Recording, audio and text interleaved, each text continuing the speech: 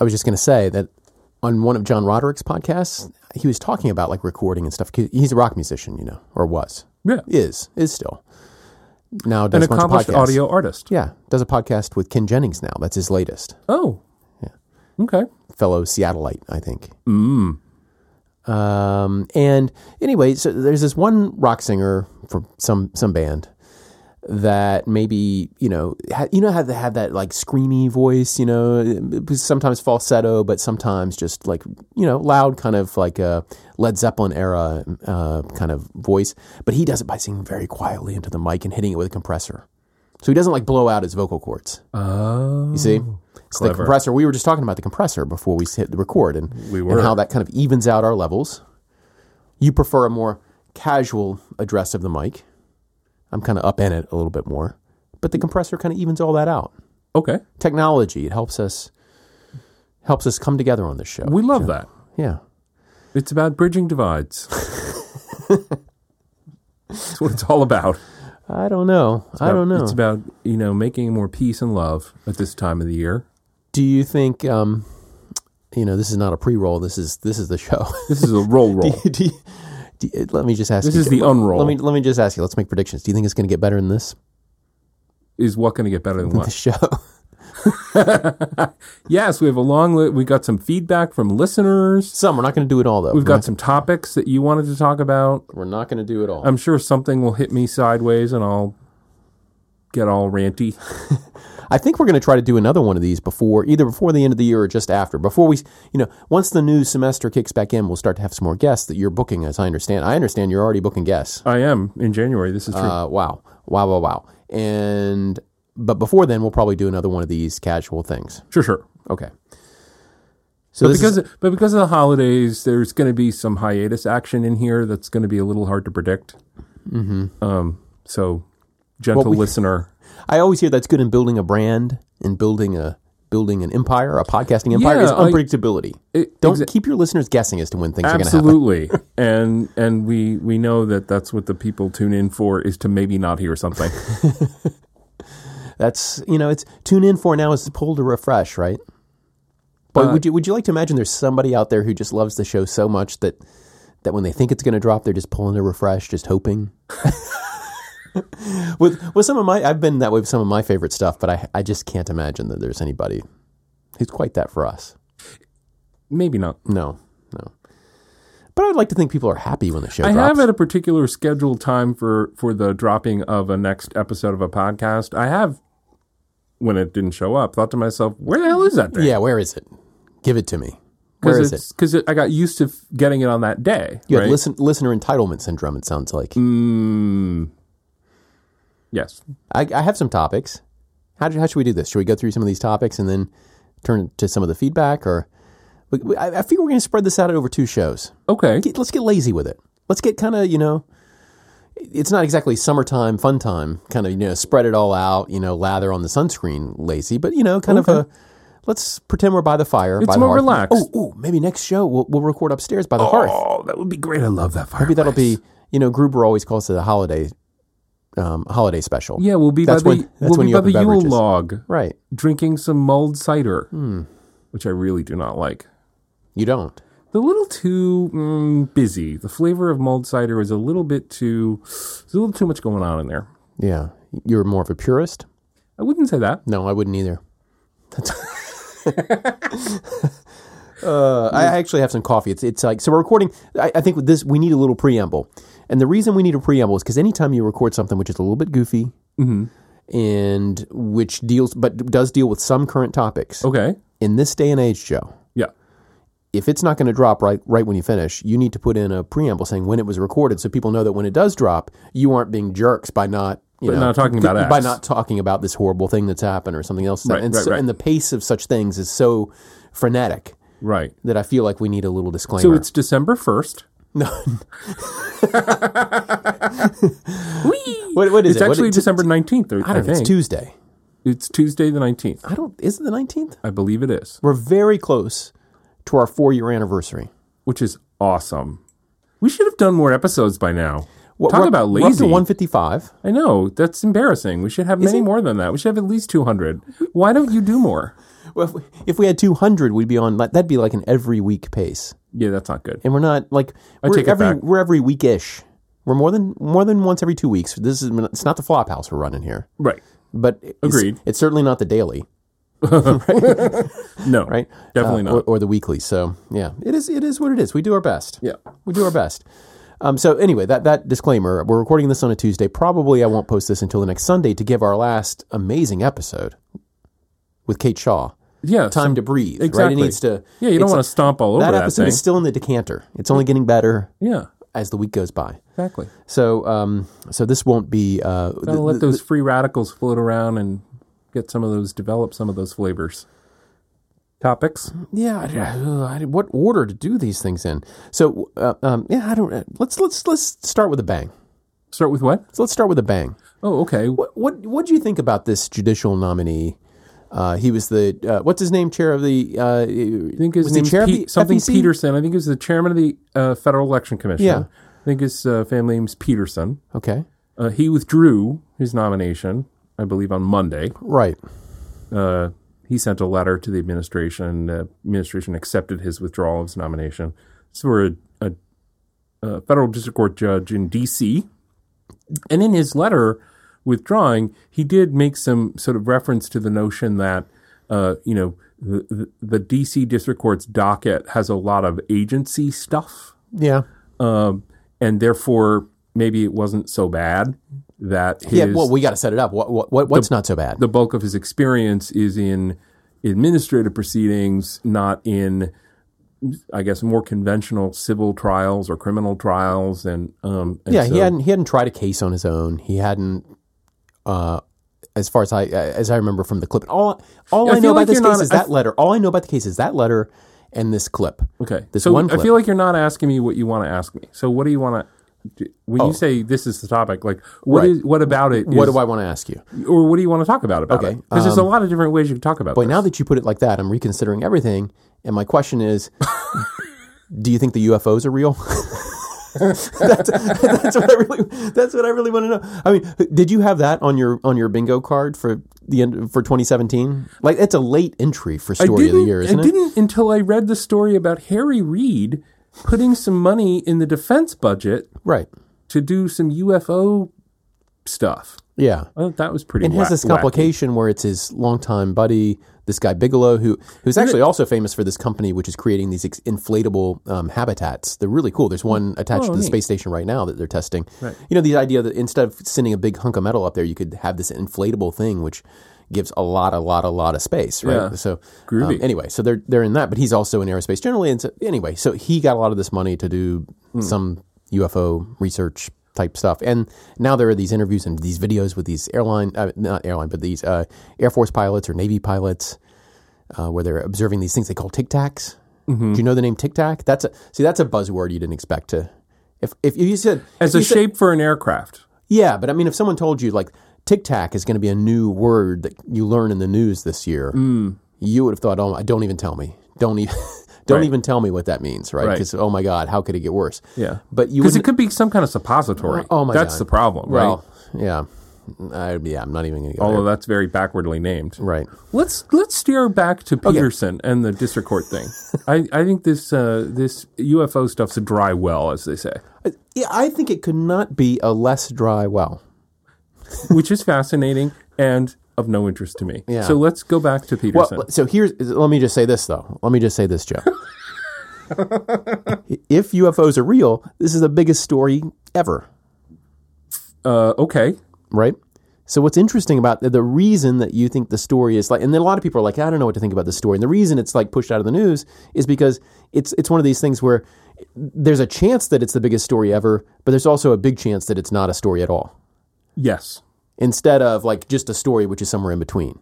Right. It's the kind of the low probability existential threat kind of model. But here it's not existential threat. I mean, well, it could be. We don't know. Yeah, we don't know. What we don't know what these aliens are up to. We don't know what these Tic Tacs want to do. Yeah, we don't know what their objectives are. They're are there zooming. Probes? What's going on? Right. We don't know. We don't know. I think we got to leave it there. Not the whole show, but that maybe that issue. Okay. But I don't think that our listener base would be so disappointed if we kind of just transitioned into a UFO show. That's a fair point.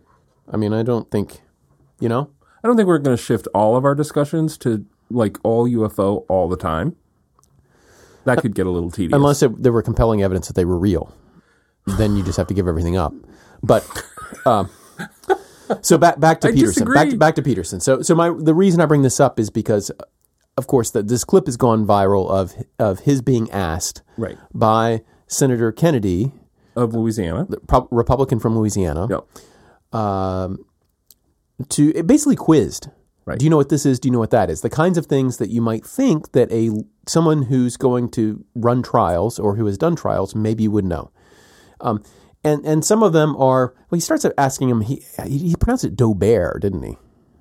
Like it rhymed with Stephen Colbert. Yeah, instead of the Daubert standard, the Daubert. I've heard it both ways. It's and look, if Peterson didn't know what he was referring to, he could ask. Yeah, but cavilling over how the questioner pronounced something is, I don't think you can get much there. Could he have said it differently? Sure. It could have said the expert testimony standard, right? Of course, he was trying to catch him up by calling it something that wasn't descriptive and by using a case name, which is why he did it that way. If he had asked what the expert testimony standard was, I don't know that that would have been any more fruitful in terms of Peterson's inability to answer spontaneously. There were some. So I think it was. I'm going to blank on the name now. Was it David Ziff who had some tweets about this? That it's to me it seemed like. Oh, I mean, there are a lot of people. David, I do remember tweeting about it. Takes on this, but I think it was his that. And that's really what I want to talk about is the divide between these takes, which is fascinating to me. But go ahead. Okay, and so my basic thought, and I think it was David who said it, and I think he said it well. If it was him, great. If not, I apologize to whoever realized. But the point is, I think it's a little weird for everyone to get in such a tizzy and run toward the fainting couch about the fact that this guy doesn't know some terms or maybe even hasn't tried a case. Although I'm not sure about that last observation I made for a district court judge as opposed to a court of appeals judge. The thing that's bothersome to me watching that clip, and I did watch it. Yeah, me too. The thing that was bothersome to me is the guy seemed unprepared and arrogant as a witness. Did he? And I think if you're gonna be, I mean, these judgeships are few in number. They're very important. You need to be prepared, and even if the very fabric of the way the thing is set up, which is like there's a minute and a half to interview 18 people, I'm exaggerating only slightly, which shows a basic contempt by the Republican committee members for the process itself. And if they're being contemptuous of it, you can hardly expect the witnesses to be much better. Fair point. Was that not the process when the Democrats were nominating people? Well, they are jamming a very large number of judges into very small time frames. Yeah. So that you can't really adequately question any of them. Yeah. And I think that is worse than it has been in the past. My point is, I think the guy came off as kind of arrogant and ill-prepared. I did not see it that way. Now, let me just say this. I know nothing about this guy other than that clip and the letter. Nor do I. That's all that I know about him. For all I know, he could be terrible. He could be wonderful. He could be great. I guess I do know one more piece of information about him, which to me is a strike against, and that's that he was willing to accept a nomination, the nomination from the Trump administration. There is that. Now, that's a separate. Now, listener, that may be making you mad, whatever, but we'll bracket that, okay? Let's not even consider that for a second. So I know nothing about, but I did not read it the same way that you did, Joe. Here's a different version of a same on the accept a nomination, right? I think it is interesting to think about, and it's in a way it's challenging for lawyers in the Anglo-American tradition who typically think of themselves as generalists at some basic level, right? That it is interesting to think about,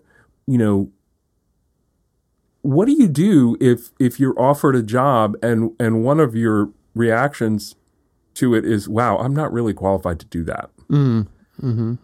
I think there are lots of jobs where most lawyers would all say, yeah, I wouldn't take that job, right? I need you to be the chief of thoracic surgery at this hospital. Well, I have no medical training. That sounds like a bad idea. Or even if someone called up tomorrow and said, Christian, we're nominating you to be a bankruptcy judge. Well, this is close. That's a harder question. I might have the same answer, right? Yeah. But because part of your reaction to that might be, depending on like why they're asking you and not somebody else, right? And thinking, well, I wouldn't be great at it at first, but I'd learn.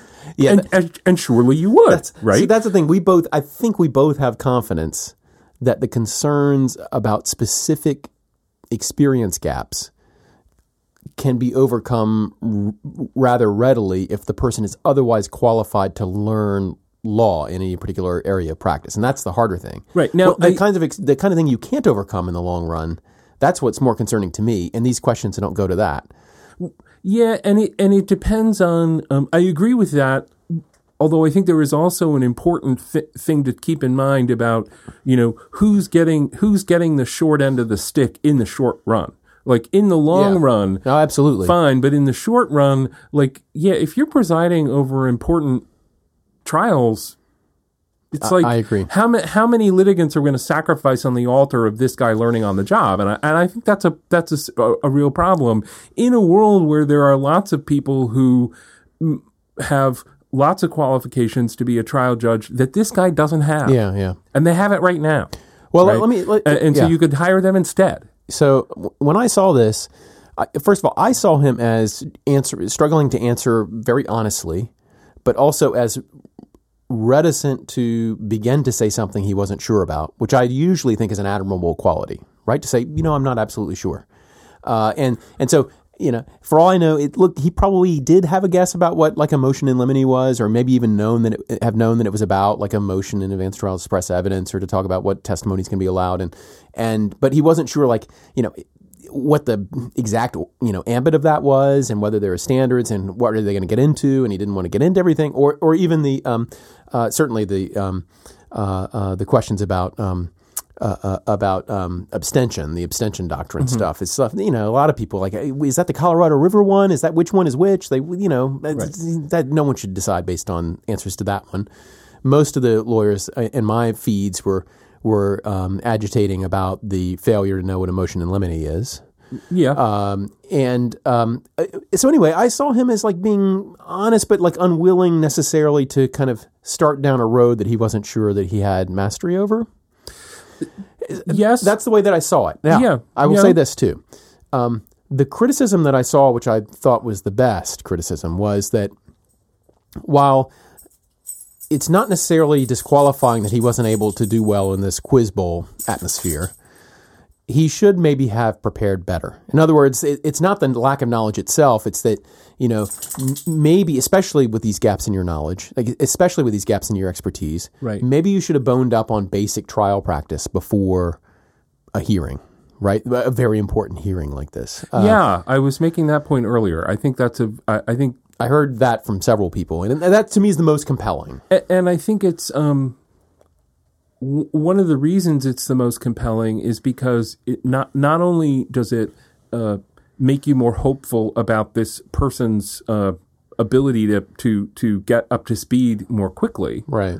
But it shows a self-awareness about the very need for that to happen.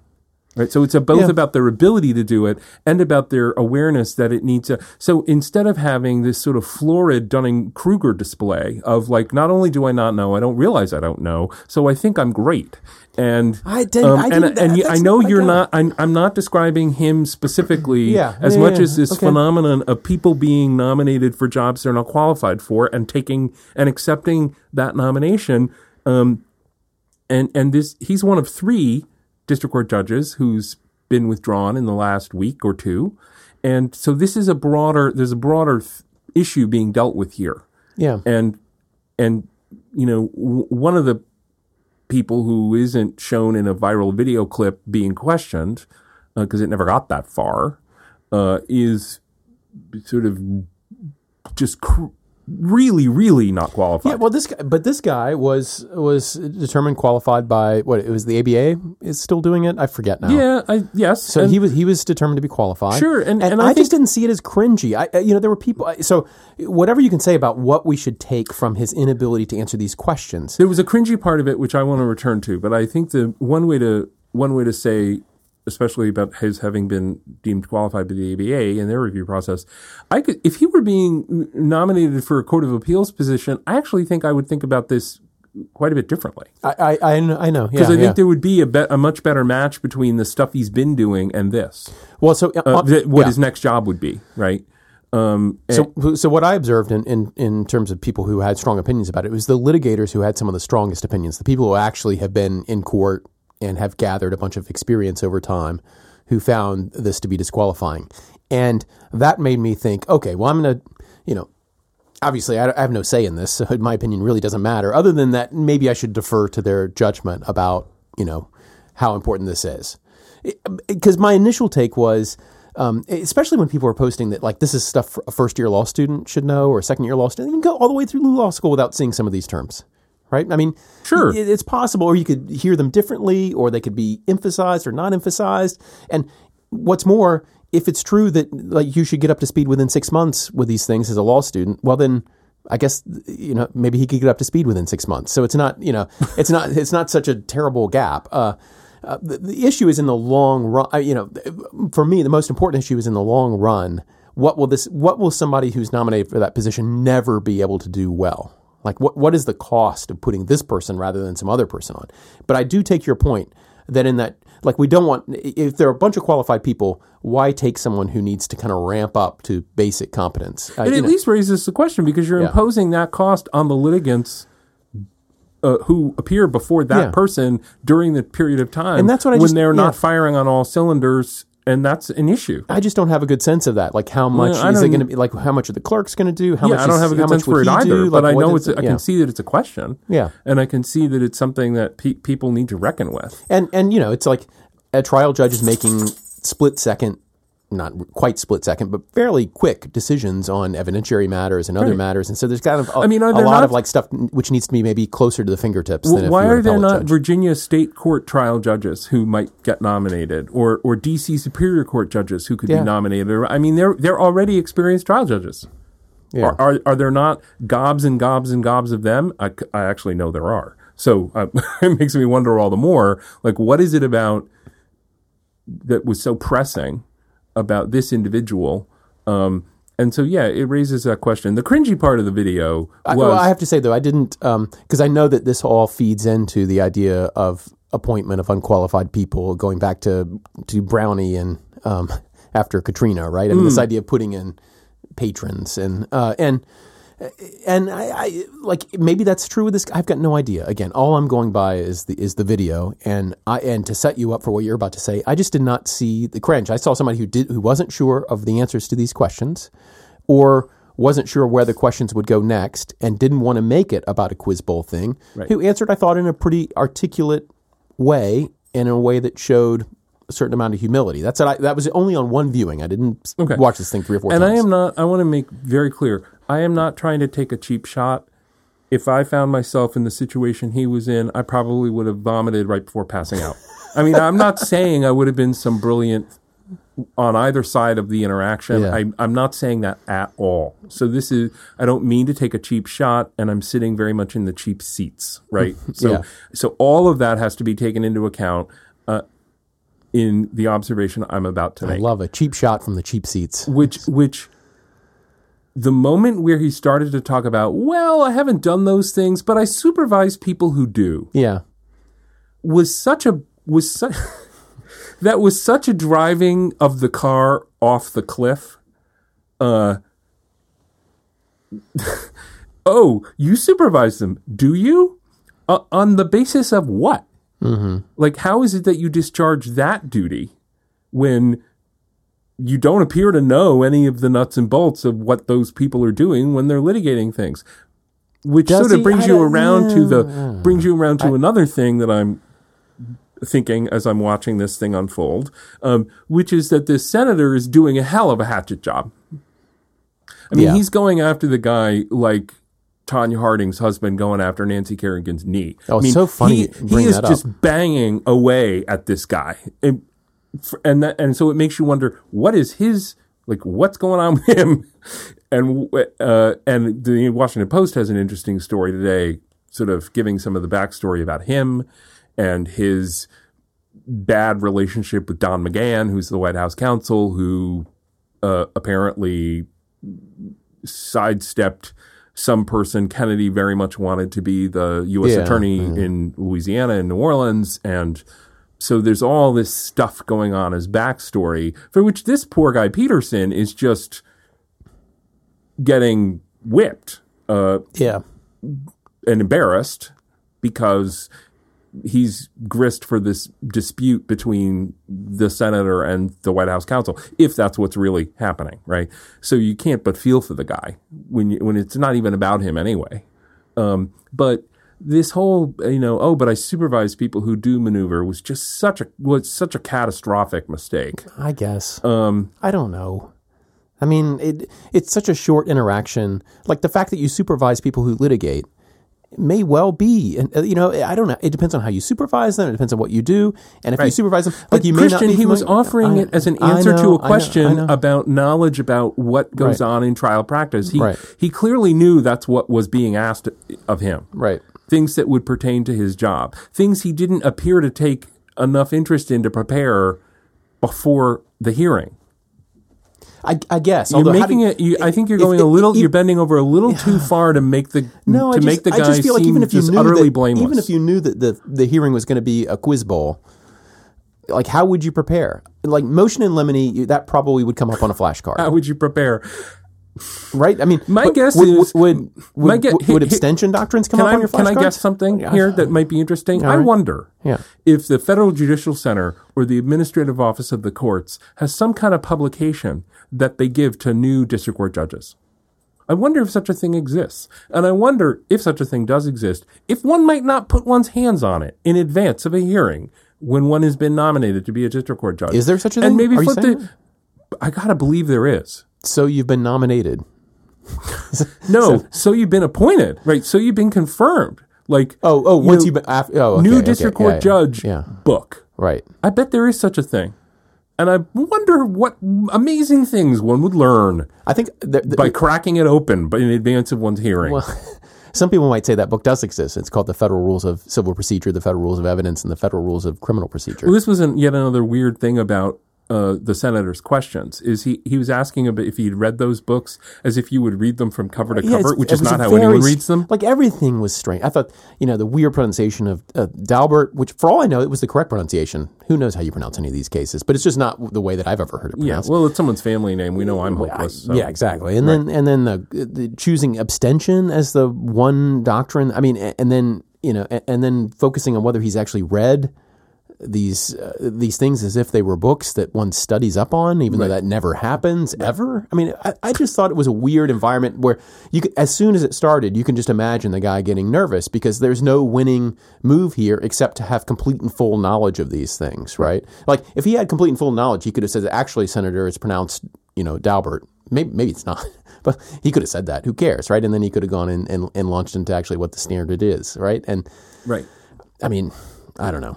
I find it really interesting the kinds of things that people find disqualifying, and it's not that and here I'm willing to defer to my friends and colleagues who have done a lot of litigation. Right, I've done a little, but not.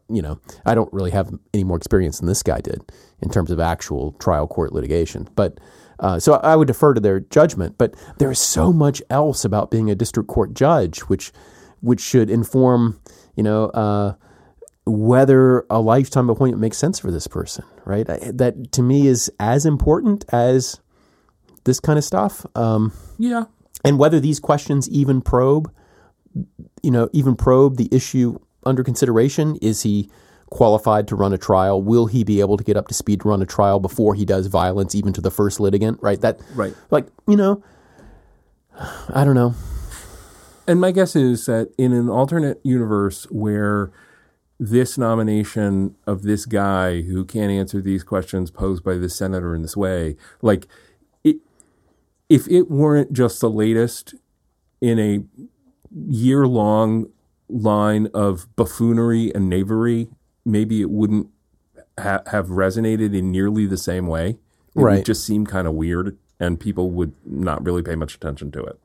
Yeah, I mean, but it's yet another florid illustration of this sort of war on expertise way of thinking about what's been going on for the last year. That was my concern. That is concerning. Yes, but that was my concern with the reaction to it, that there was a little bit of kind of confirmation bias in here. Like everything about those questions and the answers played into the idea that this is yet another one of these things. And it wasn't obvious to me watching it that it was of a piece with these other things, just from that. But it also doesn't mean it isn't one of a piece. It doesn't. Right. So yeah. You know what I have second on my list here, Joe? I don't know. Feuds. Feuds. It seems to me, boy, this came up in another context today. How did this come up? Not fugues. No. Feuds. This is like that ad with the insurance thing where the guy's like. So did you see that the More Perfect podcast, great podcast. I've not heard it. Oh, it's great. Which one is that? It's Radiolab. It's Radiolab doing the Supreme Court. Oh yes, I know. I have heard some episodes of that. It's terrific. I mean, everything they do is great, right? Yeah.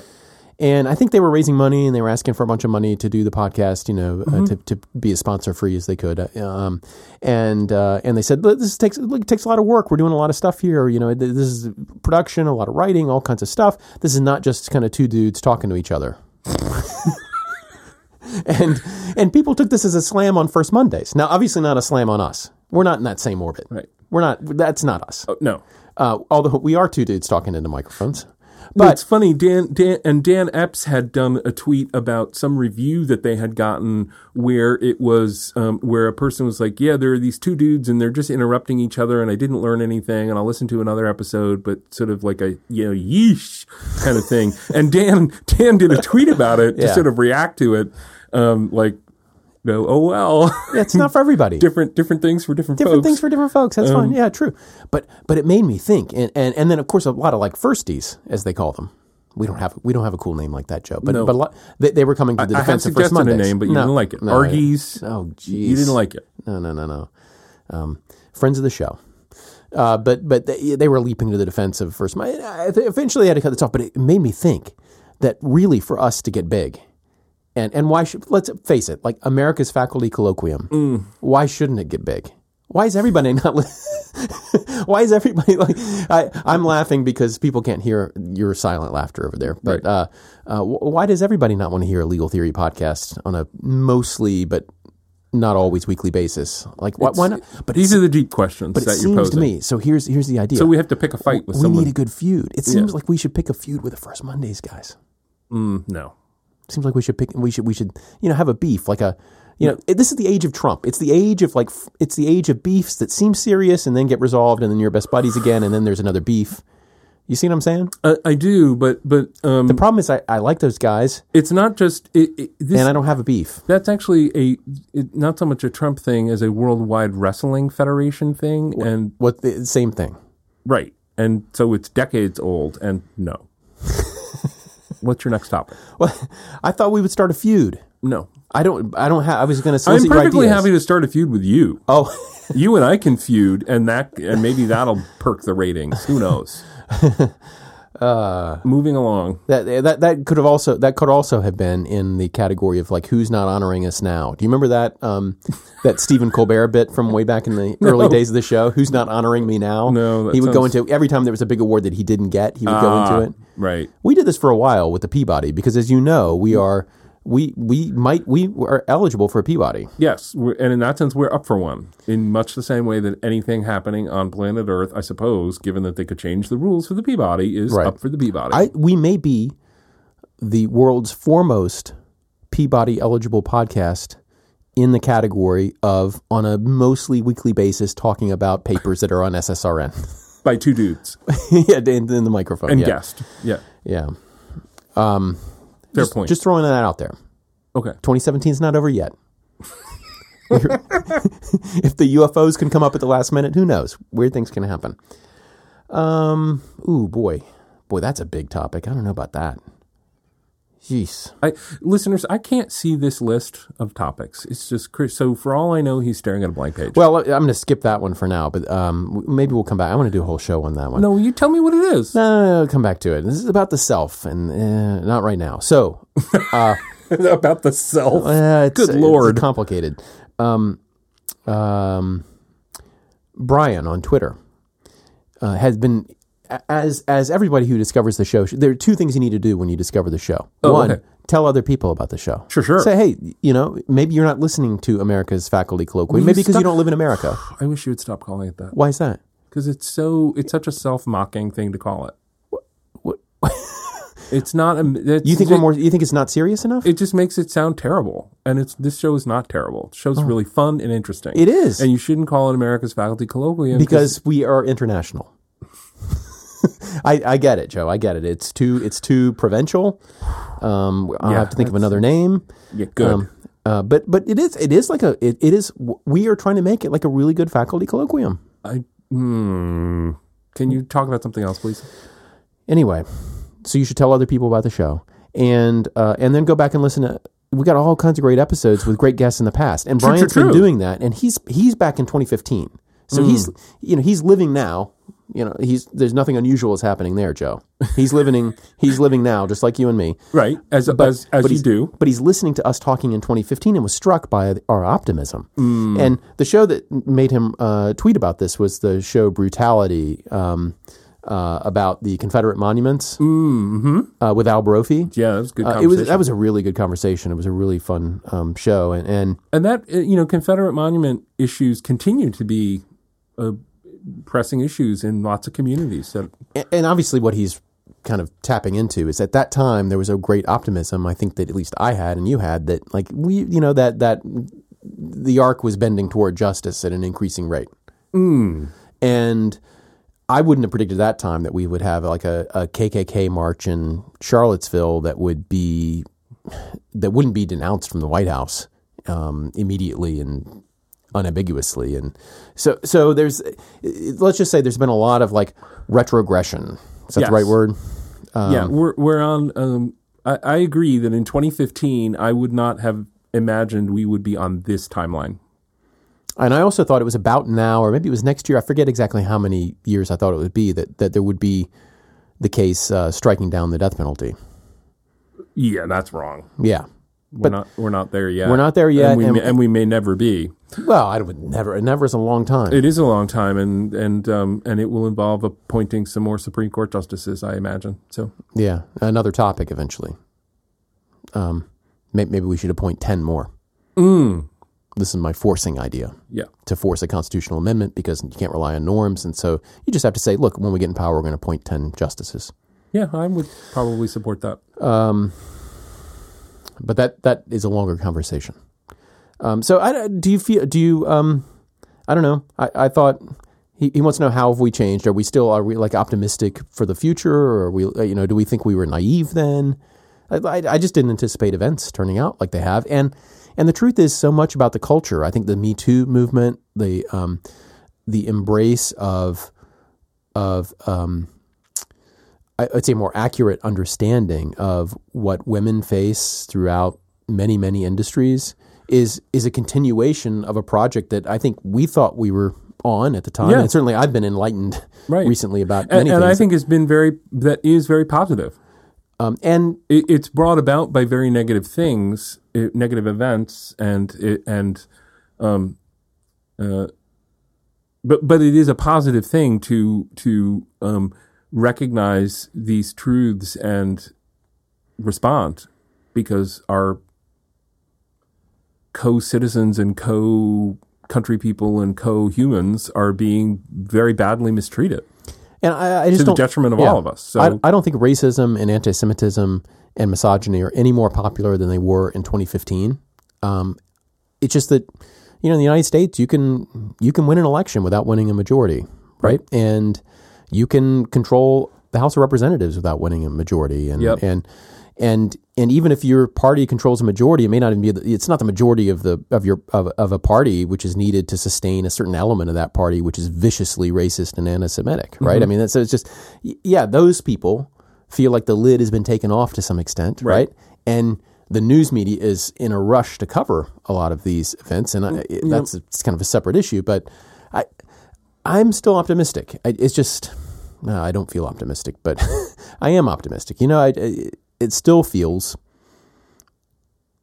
I'm looking to you to save me here because it still feels like a huge weight is on my skull all the time. Yeah, I agree, and I think the way I would say it for myself is, I mean, I am very optimistic about many things I was optimistic about before. Mm-hmm. However, at the same time, some of the tail risks seem much more palpable and present because of the election and et cetera. So that's a negative for sure. I think I think we are, although it remains, I think, unlikely, but I think we are materially closer to there being war on the Korean Peninsula than we were before the 2016 presidential election, and we would be if it had turned out differently. But that's based on a lot of things, most of which I have only a fuzzy understanding of. Right. But that's my sense, right? Yeah. So that's an example of a tail risk that has started to loom larger in the mind. Yeah. Even though I'm optimistic about many of the same things I was optimistic about before, it's hard not to get bummed out by the prospect of nuclear war, right? I mean, that's such a massive human catastrophe.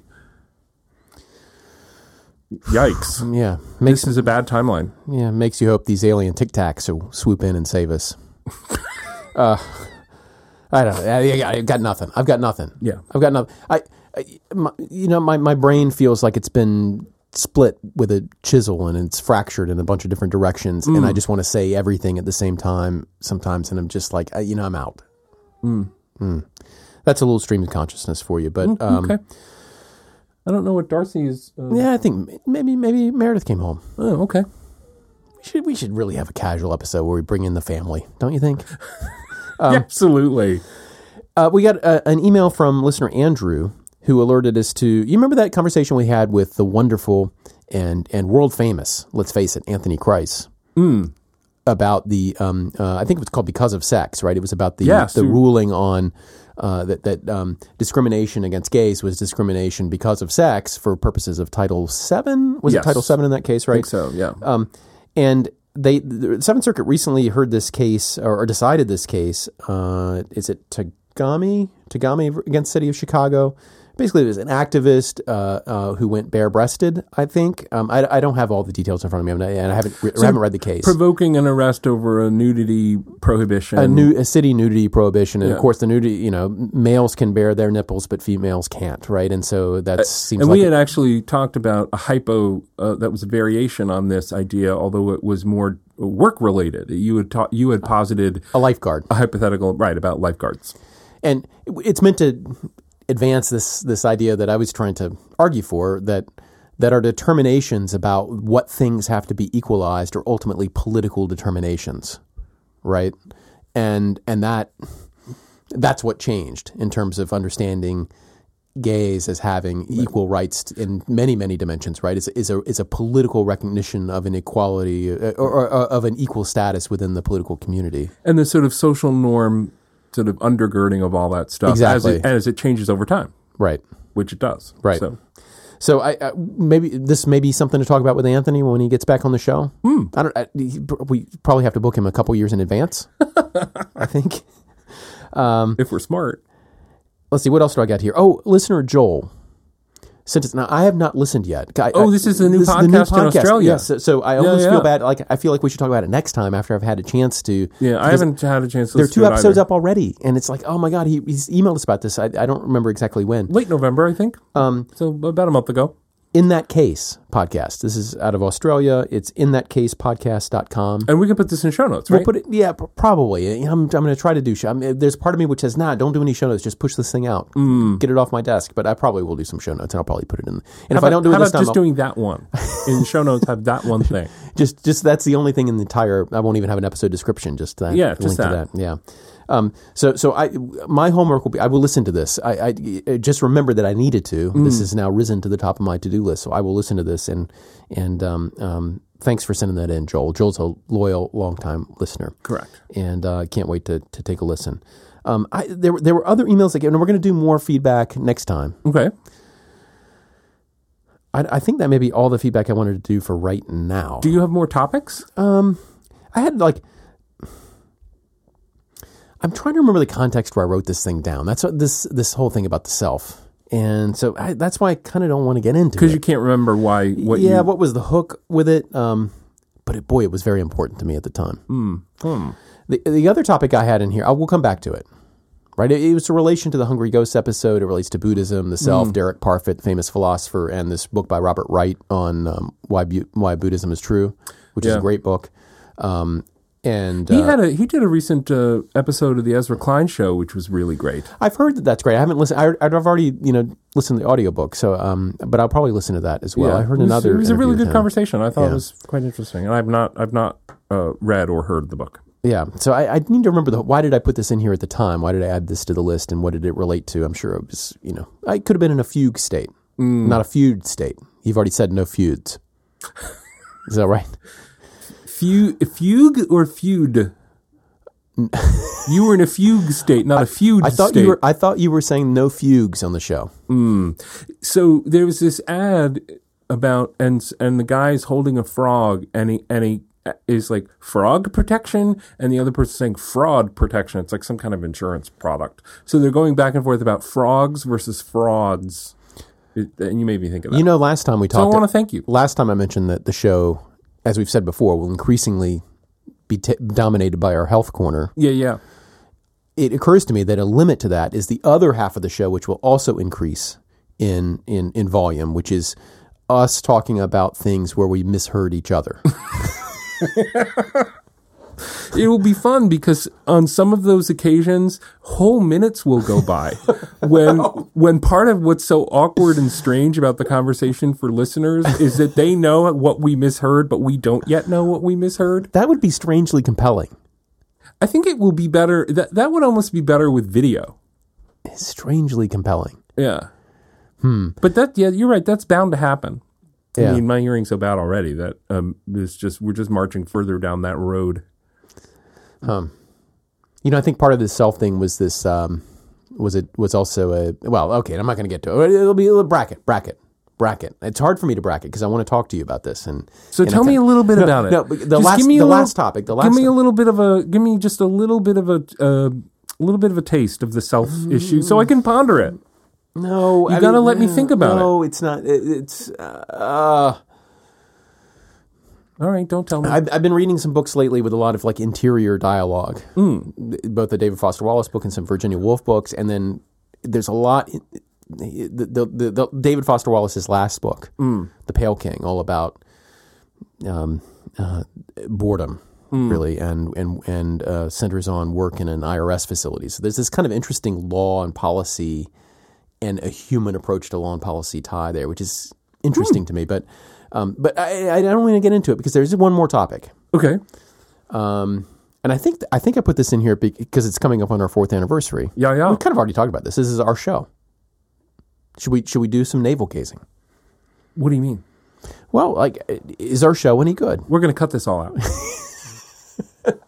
Is our show any good? What on earth are you talking about?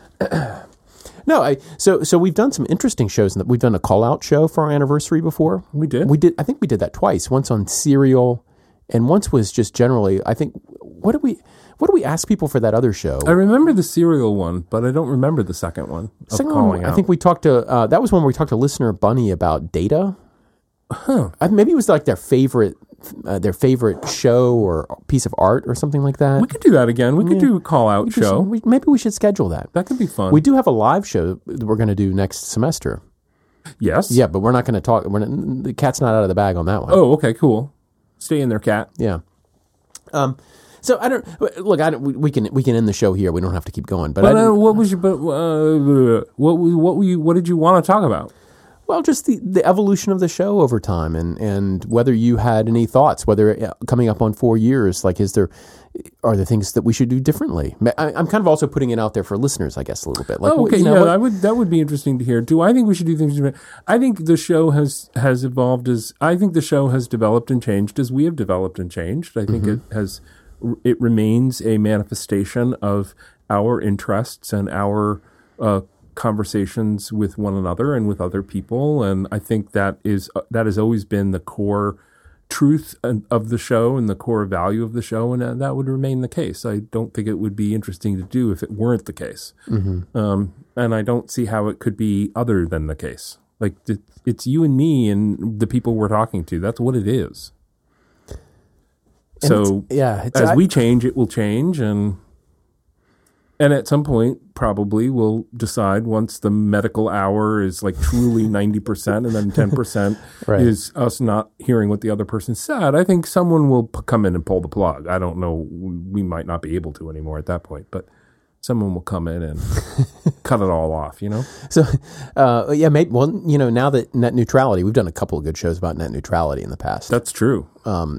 If you want to hear people talking about like why this was a complex issue even before now. And there have been some things written recently about why this isn't so cut and dried, although I'm a fan of net neutrality, but like it's actually a somewhat interesting, complex issue.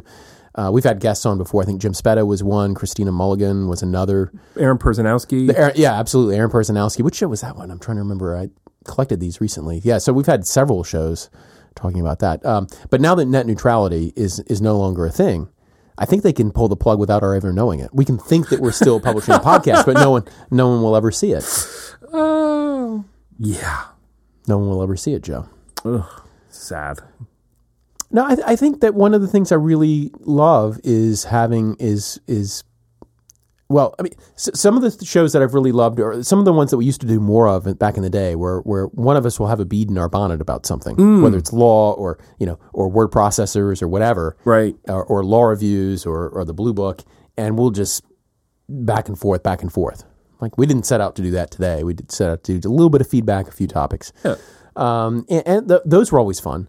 But we've done fewer of those over time. We've tended to do more guests now, and then mailbag in between. What used to be, we would always do mailbag in advance. We just put it in the pre-roll, right, and then bring on the guest. And we just shied away from that. We kept messing around with the format a little bit. But boy, the guests have been just reading all of these papers, talking to people. I'm just seeing many more minds than I would if we didn't do the show. You know what I mean? Deeply engaging. I think just reading the papers is one thing, but when I actually talk to the guests... And you read it differently knowing you're going to be talking to someone. Of course. So that's great too. But I also experience it differently when I talk with them because, I know when I write things, you're trying to guess really about, well, like, what's the best way to tell people about these ideas? Yeah. Right? And you don't always get it exactly right. Or maybe you get it right for one person, but not for another person. Yeah. But when you get into a conversation with somebody, you can kind of, you can drill down on some of these things that were hang-ups for you and that they can help you see, no, I was thinking of it this way. And I like that, that direct guidance that we get when we talk to a guest to see another mind. It is very enjoyable. And it's also another thing that's enjoyable about it is that the paper that we're talking about with the person is sort of a matrix for the conversation, but it is very improvisational. We're hearing what they say, they're hearing what we say. It's a dynamic, present, organic thing. Yeah, well, and some papers truly are discrete works in the sense that the person thought about an issue, they put a lot into it, they produce the paper, and those are their thoughts. But for many of us, our thoughts, like papers, are snapshots in time of our thinking. Right? Certainly some of the stuff I've worked on, like, they're discrete ideas, right. But I've continued thinking about those things, and the paper was my best effort at that point in time to summarize those thoughts. And in some ways, maybe to the extent a paper is that, a conversation is a way of kind of revisiting the ideas and seeing how they were, in the stream of ideas, how they were reduced to this and that's discrete like thing. Holmes says this is what words are, right? The skins of living things. Yeah. And there's a way in which a paper is the same thing. It's the skin of a living idea. Right. Or cluster of ideas. Yeah. It is It's interesting, isn't it? Because a paper is, in some ways, it is the manifestation of a truer thing. Not to get too Platonic, but like it is, like I have some ideas, and a paper is an instance, right, of that idea. It's an idea which is made real, but by being made real, it's not the whole thing. It's not the thing itself, right? Because there are maybe 10 different papers you could have written from the same set of ideas. Yeah, so they're right? evidence of the thing, but they're not the thing. Right, but what's interesting, which in a way is always going to be unseen. It's like there's always going to be a part of it that's hidden. So a conversation, because you don't write the infinite papers around it. Yeah. Whereas the conversation is another approach at the same underlying real thing. Right? True. But it is also not the thing. It's also not the thing. It's just but the weird thing is that the idea, it's that the paper itself escapes the idea, right? The paper itself becomes something which is no longer, it's not just, in other words, you don't always just read a paper as evidence of what the real thing is. And so this is like an original intent thing. Like you don't just read it as trying to understand what was in the author. Eventually the paper no longer belongs to the author in some real sense, right? And it becomes a font of ideas in and of itself.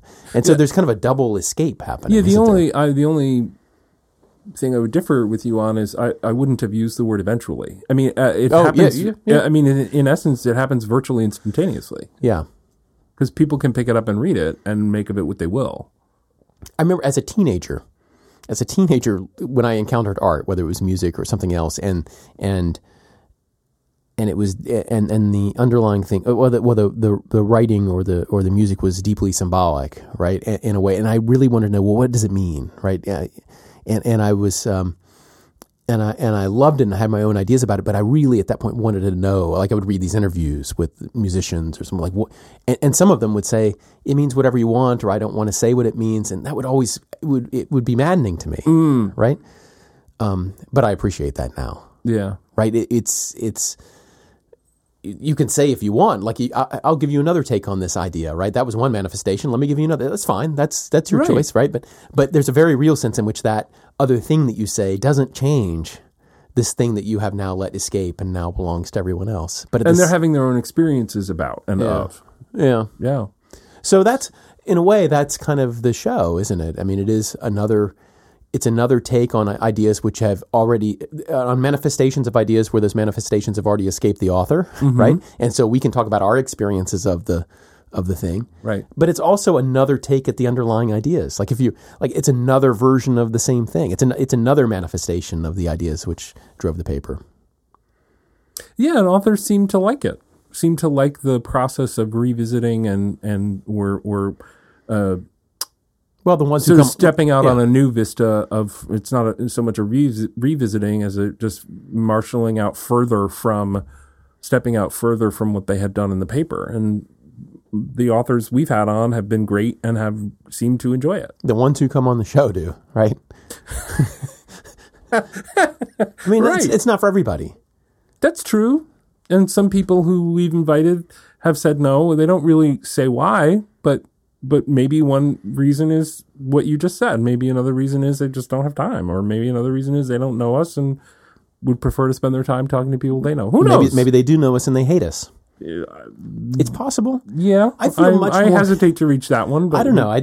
One answer to this question of how we've changed over the past 2 years since we sounded so optimistic is I do feel... I remember, this came up with you the other day. We were talking about humility.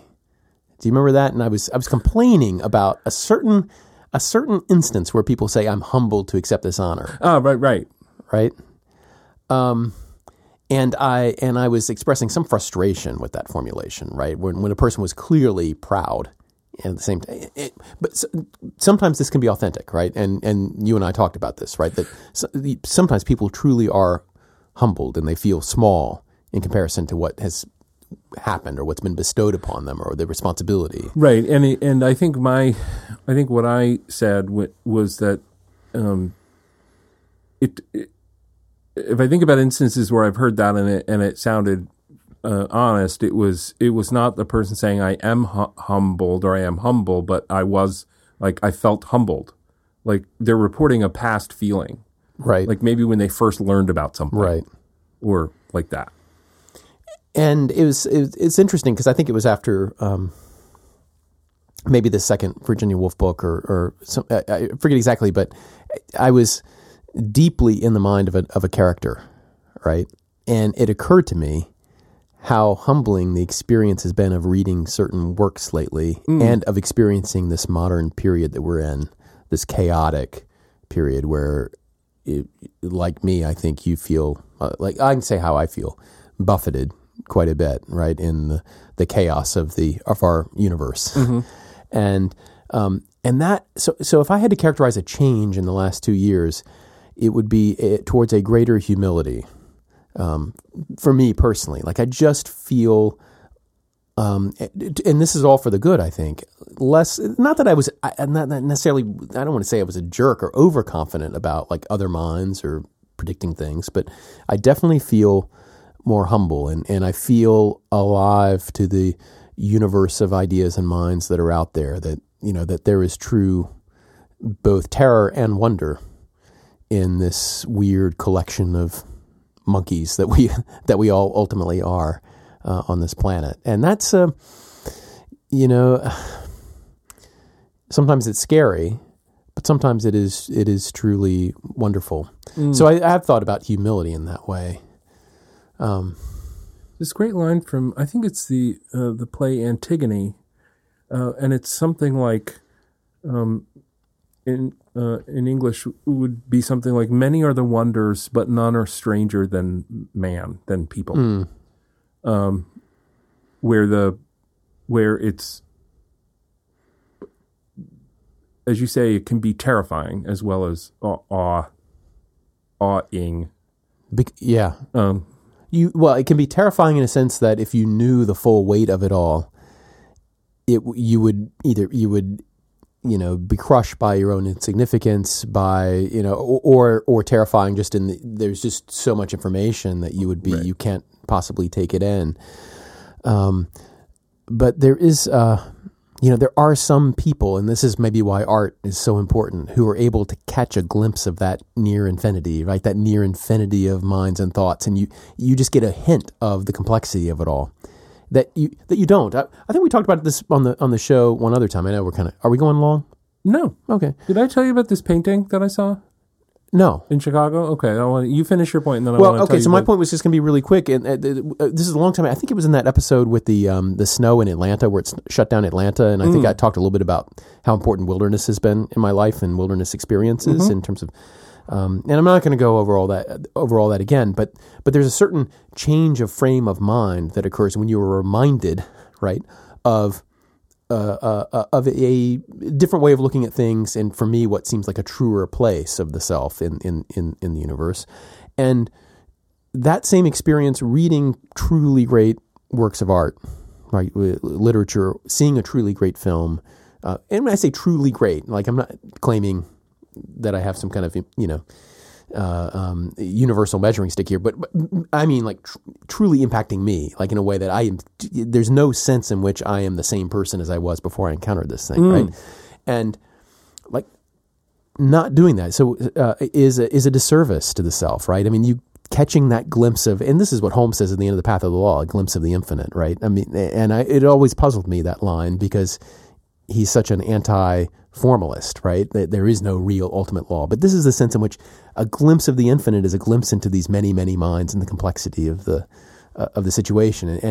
And immersing yourself in the art work of others and in the diversity of your community or in wilderness, these are ways of catching a glimpse of that. And so just the last point on this, and we'll get to your painting, was I think I talked on the show before. I know I say that all the time because, you know, that increasingly, by the way, as we increase the number of episodes and we get older, we'll just have to constantly say, I think we've talked about this before, because we won't remember. And if we just keep talking, we'll make it true anyway. Absolutely. Yeah. But what I think I talked about before was one piece of advice that one of the professors gave on the first day of classes when I went to law school. Oh. And that was Mark Kelman talking about making the easy problems hard. And I think I've talked about that on the show before. If not, we can come back to it. But the other piece was from Pam Carlin, who encourages us all to read poetry. Oh, nice. Right? Which I think is very nice. Now, I am not... I don't normally read poetry. I'm not. I appreciate it, but I can't say that it really lands with me in a way. But I see that piece of advice a little bit differently lately, as I struggle with our place, right? I struggle with the peril that I think that we're in. And I struggle with the many minds problem. I'm seeing that in a different way, that it's not just to keep yourself sane. It's not to remind yourself that there's beauty in the world, although those are all good things, right? But it's also, I think, to remind yourself of the nature of the self, right? The limited nature of the self, but also the potential of the self. So I'm going to stop there. I'm going to hear about your painting. For a broad enough meaning of the word poetry, yeah, I think I would disagree with your description of yourself. I think you do experience a lot of poetry. It might not be written verse, right? But that's far from the only kind of poetry. Yeah. So if you take her, that's why I bring it up, because if you take her advice in the broader context, it's about engaging with minds which are talking in different registers, right? That are speaking aesthetically. Yeah, the creative expression of yeah. others, which can take lots of forms. And right.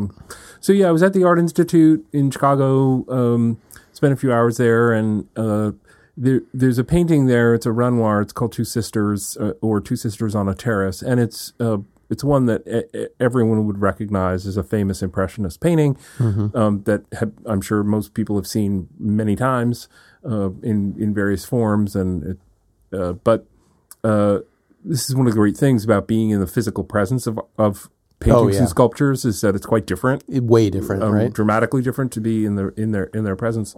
You were the one who told me how different seeing the David in person would be. Oh my God, it's staggering. It rocks you back on your heels. I don't know if you have seen it live. But in Florence one time. Yeah, when I was lucky enough to be there one time. Yeah, and it was amazing. Yeah, I found that statue to be.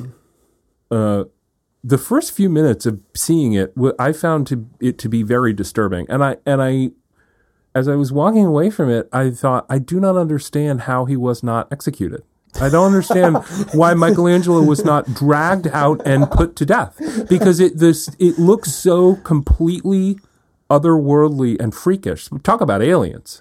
Like the pose and the musculature and the sense of mass and weight. Yeah, and it's about to step off the pedestal. It's deeply frightening. You don't get that when you see a picture of it, or even when you see a small reproduction. When you see the mass of it in person, yeah, because you walk down this hallway. Yeah. I mean, it looks like this beautiful, beautiful monster. Yeah, and of course there are the exhibits and studies all along the sides, right? Because it is in the central part of this. That's my memory, and it's been a while. And of course, you want to do it the way you're supposed to do it. So but you can't, you just gravitate. Let me see that thing one more time. Yeah. It's hard to walk around and look at all the other things when that thing is in your presence. Yeah, I found. So I went back to this painting a few times while I was at the Art Institute, because it was so. I'd come around this corner and it was off to my right, and I saw it, and it just kind of stopped me in my tracks. And the facial expression of the two children, a very young girl and an older girl, and the older girl, for some reason, I kept thinking of the Mona Lisa. There's the shape of her mouth. It's this beginning of a smile, but she's a young teenager. It looks like, so it's a very different. It's a much more innocent and hopeful beginning of a smile. The Mona Lisa is a very knowing, adult, wry beginning of a smile. Yeah. And it's just the color and the brush strokes, the painting, it was gooey almost. And some of it is flowers. And so just an amazing achievement in Impressionism as an art form. Wow. And not to in all of these cases, that both with the David and with this painting, it's the fact that you were attending to it. You were in a situation where your full attention was on appreciating these kinds of details that you might not have seen otherwise, right? I mean, our experience is shaped so much by this is going back to the Pale King, what we choose to pay attention to. Yeah, and I don't know that if of course, how do you know if you'd been there on a different day? Yeah. Would I have experienced it the same way? I have no way of knowing that. But I do know that day, wow, it really, I kept going back to it because it was so clearly beyond. Right. And I wanted to be near it and see it. Right. because it was so awe-inspiring. I was at the Beautiful. Remember that conference? I already talked to you about this conference I went to, but I had the occasion when I was in the Netherlands to go to the Van Gogh Museum. Talk about gooey. Have you been there? Have you been to that museum? I have not been to that museum, but I've been to some Van Gogh exhibitions where they had gathered things from all around the world to try to create this sort of a critical mass of Van Gogh stuff. Yeah. And I mean, they look like pudding, some of his paintings. Well, they do it so well because you see the early period and everything. I only bring this up because, of course, one of his famous early paintings is this the Potato Eaters, which is this very dark, and it has a different feel than his later painting. He was influenced by Japanese art in fascinating ways, which gave his later art this kind of shimmering quality, and he was interested in the materials. But the early art, right, it was earlier. It didn't have all of this. But the potato, it's a very dark painting with these peasants who are they're eating potatoes, right? And so I encountered that, and it was very moving to see it. And then, of course, you're moved by lots of other things because it's the Van Gogh Museum, so you're seeing lots of moving things. Sorry, but then as I'm leaving the museum, you go through the gift shop, exit through the gift shop. Right. Ironically enough, I went to a museum and saw a Banksy exhibit after that. But that aside, and in the gift shop, of course, there is the Potato Eaters again reproduced on a bag of potato chips. Nice. So. The sublime and the ridiculous. Exactly. Yeah, and it's the same image, right? But you just don't. Somehow you get a different emotional and psychic reaction to seeing it on a bag of potato chips. Yeah, especially after having seen it as the painting. Yeah, I think we got to leave it there for today. Okay. Did you have anything else you wanted to raise? No, you never do. One day. I want to wish everyone a happy Christmas. And from myself, and I wish also whatever other happy holiday they would like to enjoy. Okay. Me too. I agree. I mean, that day is coming up. That day is right around the corner. Absolutely. Will this ship before then? What is today? Today is... Oh, yeah, it'll be out before then. Yeah. Yeah. The 25th is next Monday. This is the Christmas episode, but you can enjoy it no matter your family tradition or friend tradition or whatever it is. This is an ecumenical podcast. Yeah. But if you happen to be listening to this by the fire, opening gifts, fire, that would be lovely. But take off the headphones and pay attention to your family.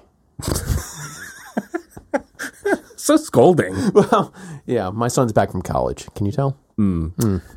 So we're gonna talk again in part 2 of this episode that we're having. But we're not. This is not a fake out. We're not going to hit stop and then record again and pretend. No. I'm saying when I get, because I'm going out of town and whatnot. Yeah. But yeah, soon we'll do another one. Which means that there's time for you to get your feedback in, if you would like us to talk about it on that show, and or if you want us to totally redesign the format of this program. Yeah, I guess we've also opened. Or if you want some input into whether we should do something special like that serial episode or one of these other call out episodes like we did before. One idea is we don't tell we don't say, hey, do you want to be on the show? Get in touch with us. We'll call you. We have some holiday beverages. Okay, we just start calling people. We just start drunk dialing. Yeah. I'm gonna say no to that. I'm gonna urge us not to do that. Don't say no just yet. I'm gonna urge us not to. I'm not saying we won't ultimately do it, because we might, but I'm gonna urge us not to. That's my opening move. Maybe this will start a feud with some other podcasts. A feud? Yeah. Or a fugue. Maybe we'll have a few drinks. We'll call up protection. We'll call up Dan and Ian and Leah. Y'all, I'm so sorry. I did not know he was going to do this. I don't want them to associate me with this stratagem in any way. I'm very sorry. Christian is behaving badly, and I apologize. It is not good to even suggest a feud. They're lovely, delightful people. If I actually had ill will in my heart, I wouldn't be suggesting it because I would already have a beef. The only reason I'm throwing this out there is because we have to create one. We have to create. And Joe, this is the. You make a great point, but I don't want people to misunderstand. This is 2017. If you're going to get attention, you got to go out and make an ass of yourself somehow. Oh, the irony.